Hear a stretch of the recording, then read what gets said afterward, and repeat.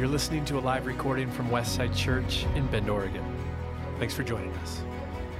We've been taking these weeks looking at different characteristics of the nature of God, looking at them through the lens of the gospel, the lens of Jesus' life and his teachings to understand who the God of the Bible is. And it's been really rich and I've enjoyed it. I hope today is that way as well as we talk about the holiness of God.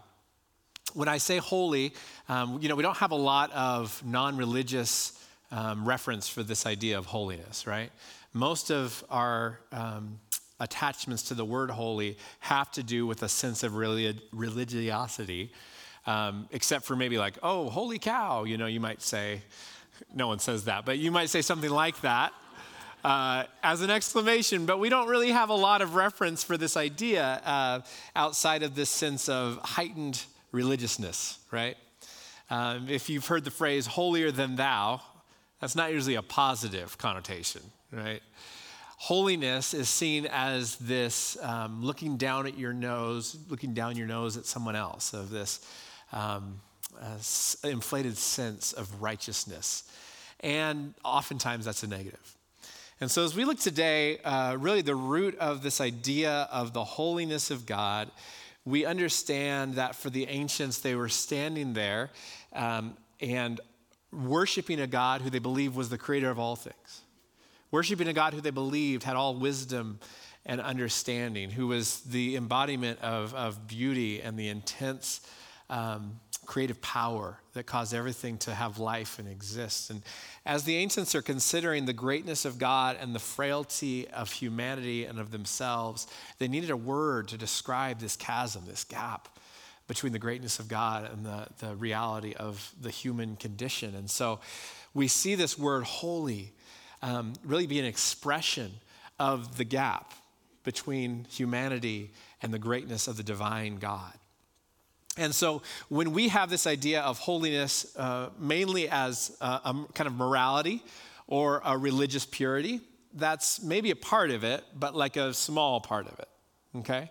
That is accurate, and that is what's encapsulated in the idea of holiness. But if that's your whole idea of holiness, is just that you act right and in a religious way, that's not the full picture of the expansive nature of the holiness of God as we find in the Bible. And so if you have a Bible, it's going to be 2 Timothy 2:20 is where we start. It'll also be on the screen if you don't, no worries. But Paul was talking about this idea of how we embody the holiness of God, how we live in the holiness of God.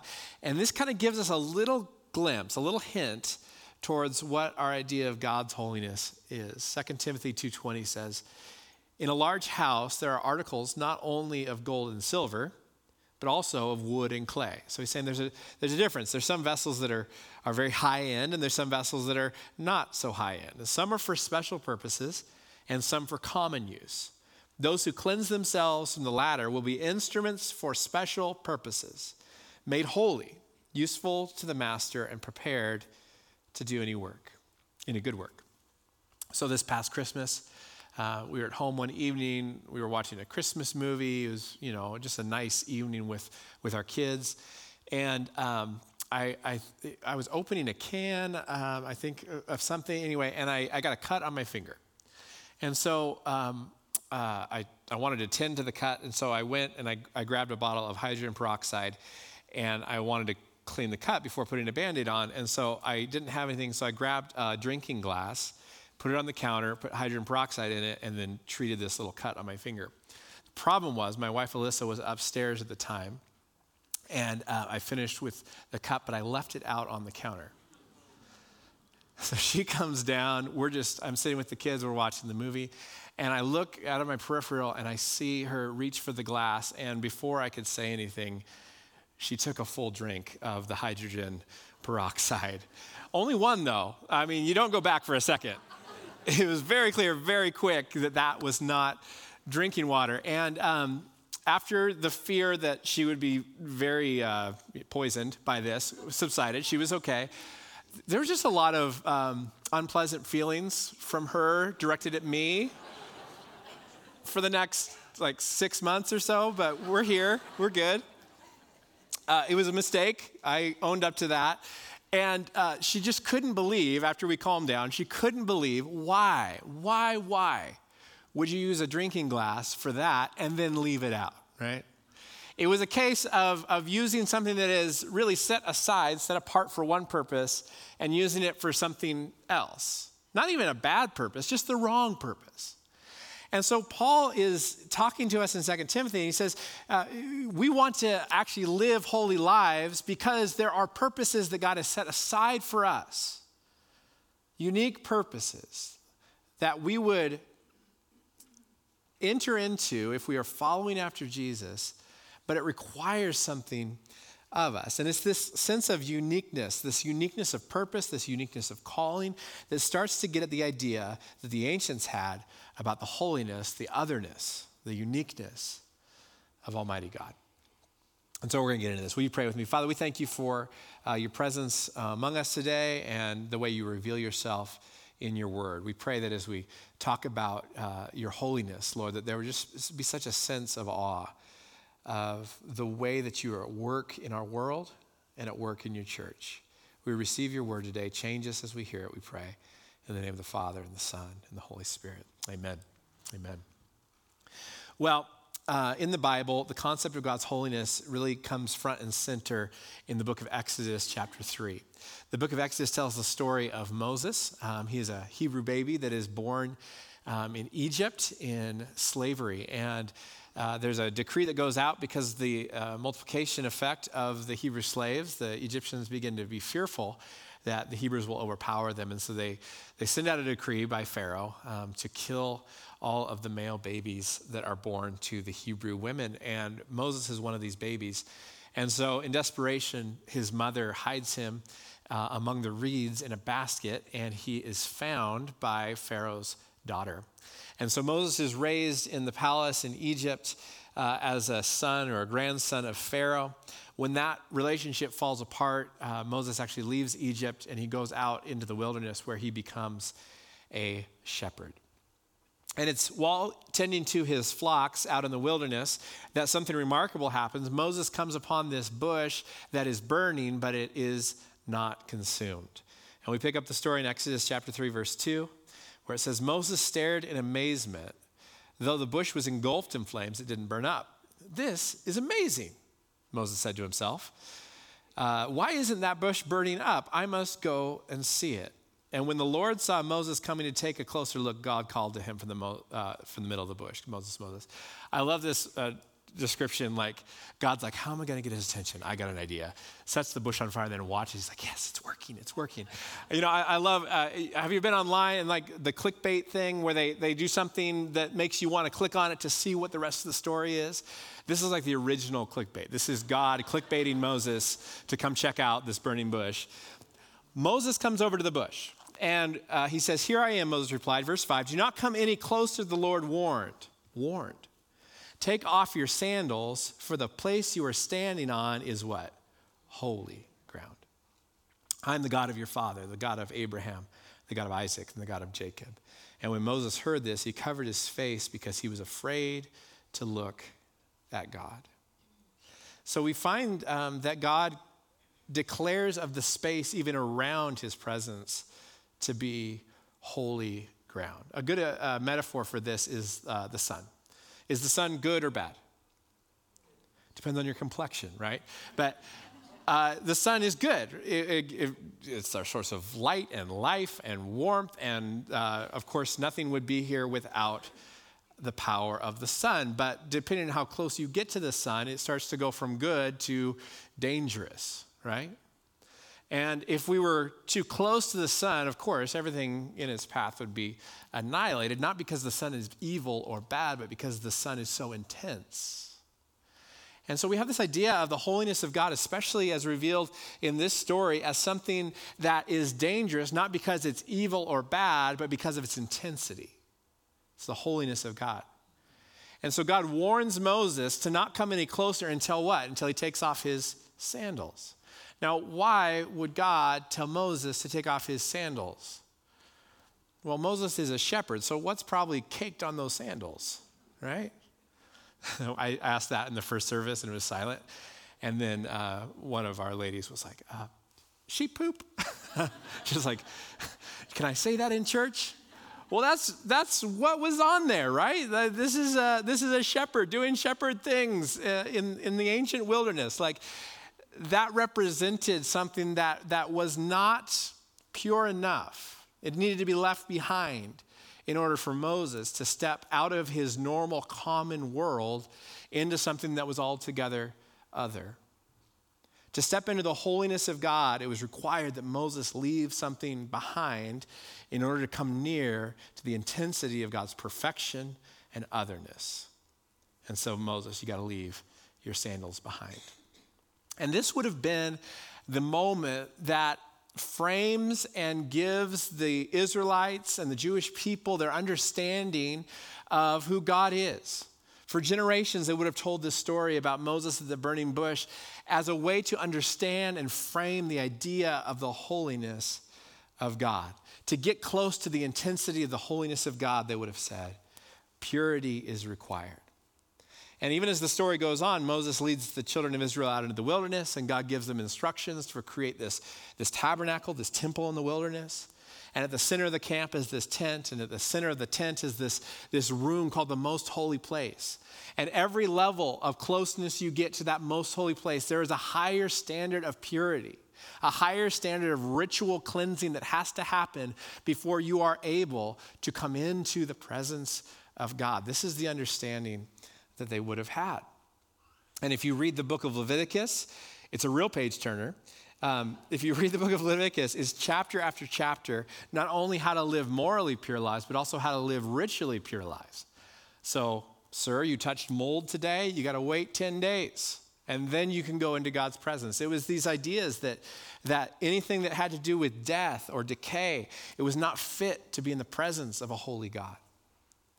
This idea keeps developing through the story of the Old Testament. And we get to this moment, the prophet Isaiah prophesies in Isaiah chapter 6. He has this vision, this dream. And here's what Isaiah saw in Isaiah 6, verse 1. It was the year that King Uzziah died that I saw the Lord. He was sitting on a lofty throne. And the train of his robe filled the temple. Attending him were mighty seraphim, these strange creatures, each having 6 wings. With 2 wings they covered their faces, with 2 they covered their feet, and with 2 they flew. And they were calling out to each other, holy, holy, holy is the Lord of heaven's armies. The whole earth is filled with his glory.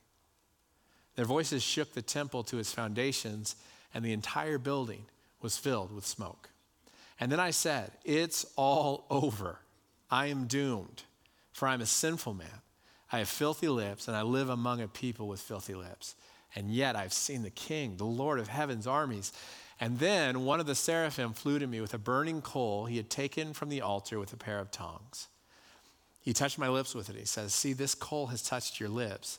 Now your guilt is removed and your sin is forgiven.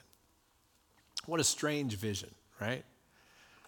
This is a very vivid and odd thing for Isaiah to see. And yet what we learn about it is that Isaiah finds himself all of the sudden in front of the holiness and the presence of Almighty God, and he realizes that in comparison to that perfection, he's not going to make the cut. And Isaiah, like anybody else in his community, would have known what happens if you try to enter the presence of God, the holiness of God, and you're not pure enough, you're not ready enough, you're not holy enough, you haven't done all the things it requires to get perfect before God, you're not going to survive it. And so naturally, Isaiah says, I'm doomed. And what's so interesting, I think, represents in the Old Testament this moment of shifting where we begin to look towards the coming of Jesus, is that instead of being consumed by the holiness of God in this vision, something happens to Isaiah. And this strange winged creature flies to Isaiah with this burning coal from the altar, and it touches Isaiah's lips. And instead of consuming Isaiah, what does it do? It makes him clean. It makes him clean.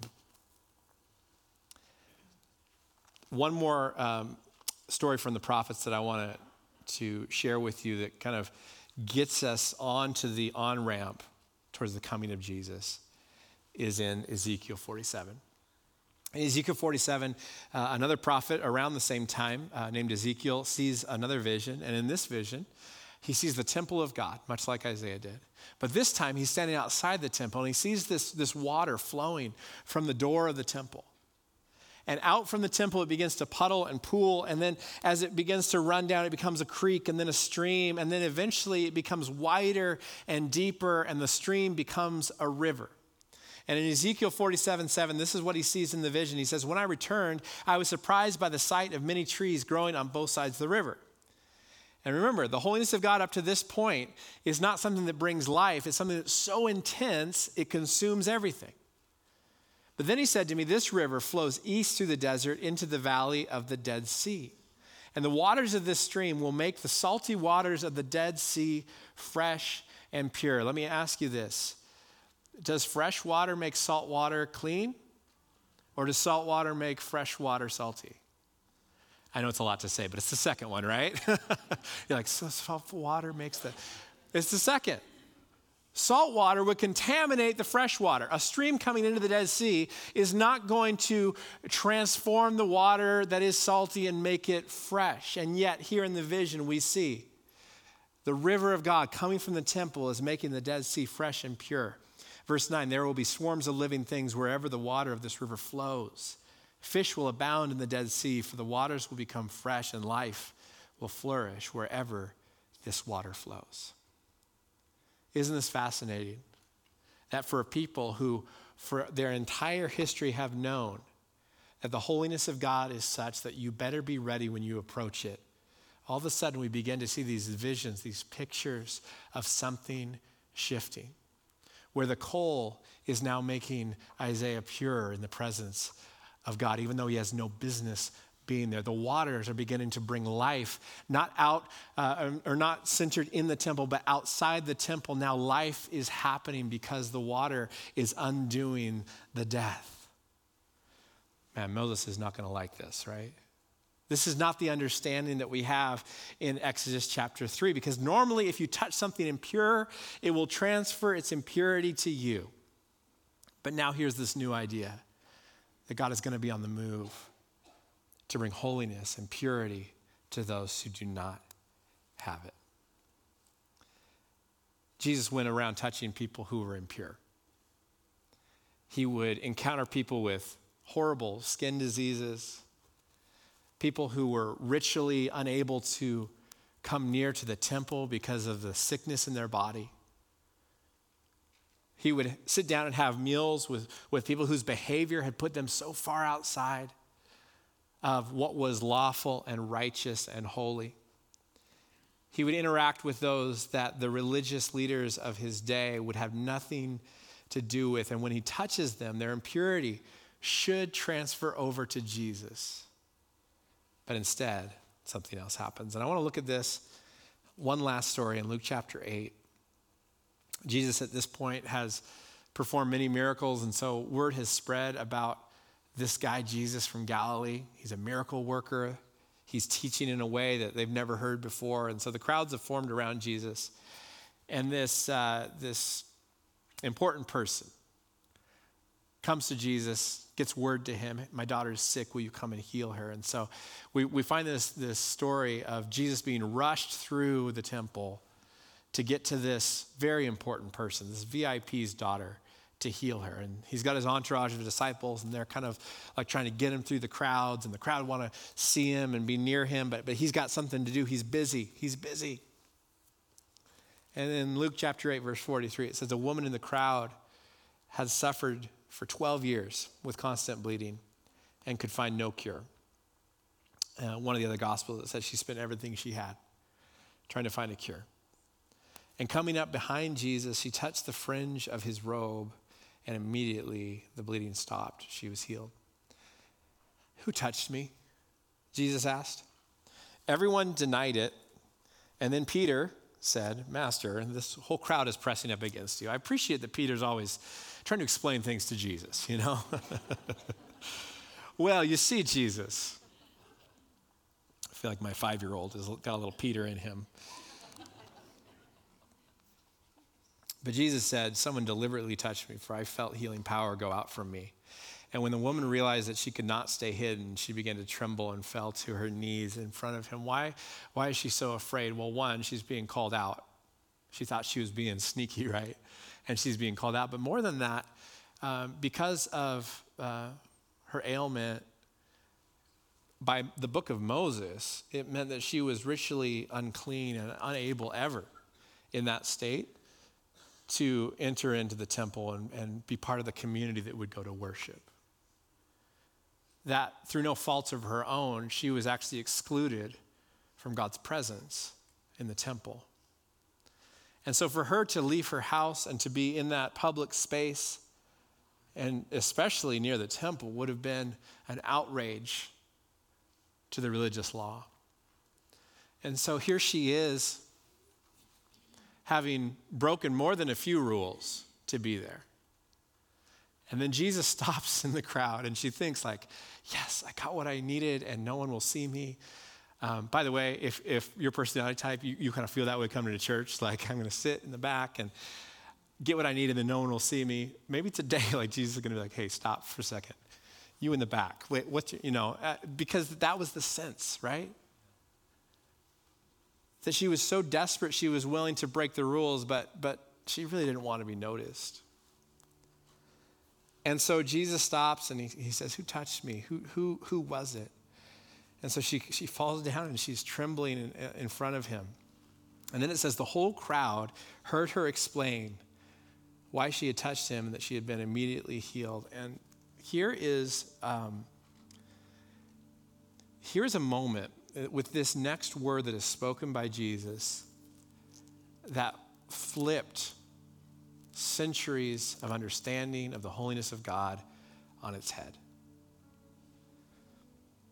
Daughter, he said to her, your faith has made you well, now go in peace.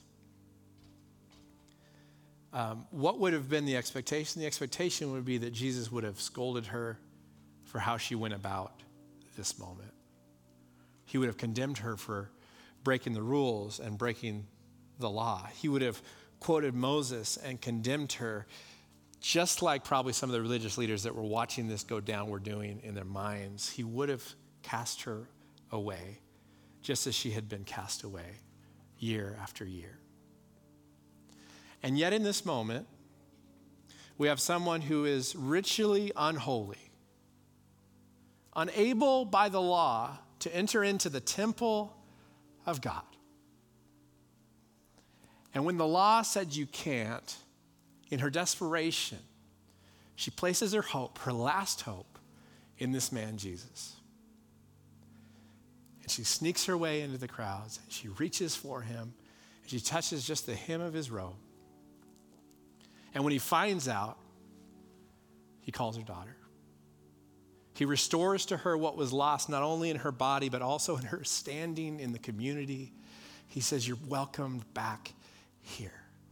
Your faith has made you well.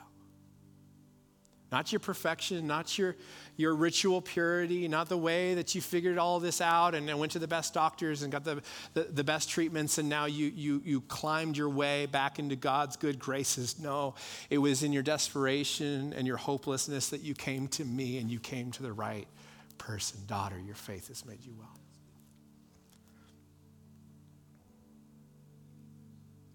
I am just so convinced that if we are relying on our ability to act good enough for God, we will always come up short. But if we are relying on our last hope being placed in the man Jesus, that if we could reach for him and get to him, that his response to us would be one, daughter, son, you're welcome back. Then we will find for our souls the rest we are looking for. A crazy thought that the holiness of God like a river would come and find us far from God and make what was impure and unholy righteous and in good standing with God. Recently, I heard a pastor talking. He was saying that because of his views on sin and certain issues of sin, that he would never allow a sinful person into his home on Christmas, because that was the day that we set aside to honor when God came into the earth. God came to earth as Jesus. And it, honestly, you guys, it broke my heart. Because if the coming of God through Jesus Christ is not about sinners being welcomed into the house of God, I don't know why we're here.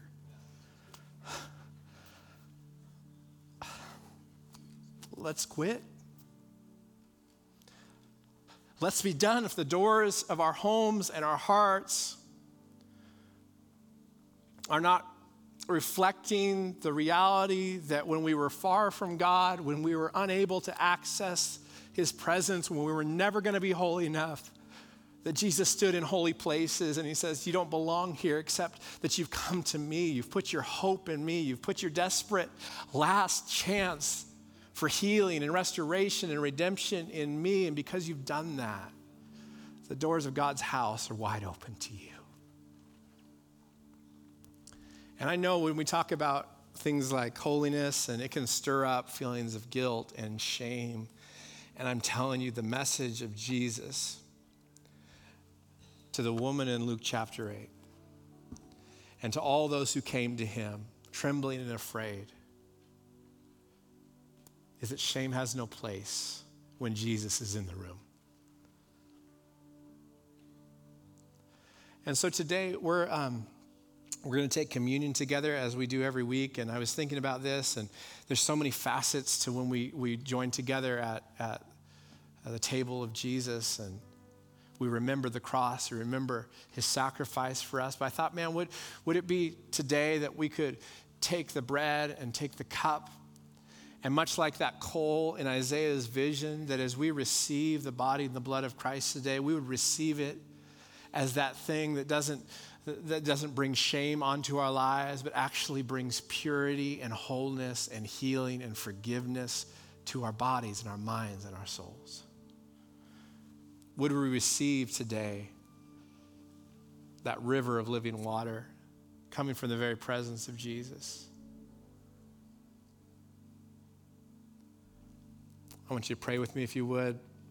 Lord Jesus, we are all here, not of those who have graduated from making mistakes and somehow now we lord it over others. No, we are here in need today of your mercy, in need today of your forgiveness and your cleansing. And Lord, for those places where we feel guilt and shame, I trust today, Jesus, that we've come to the right place. I pray that somebody today, maybe for the first time, would put their hope, even in their desperate moment, they would put their hope in you, Jesus, that they would reach for your robe today. They would reach for your healing and your redemption today. Lord, I pray that our church would be so convinced of our need for the mercy of Jesus and not for our ability to be perfect, that we would cling to you, Jesus. We would run to you. We would model in our lives and in our community reliance on the man Jesus. And that even today, Lord, as we gather at the table and we take the bread and the cup, that we would receive in our bodies, in our spirits, forgiveness of sins, your healing, your holiness. I pray all this in Jesus' name.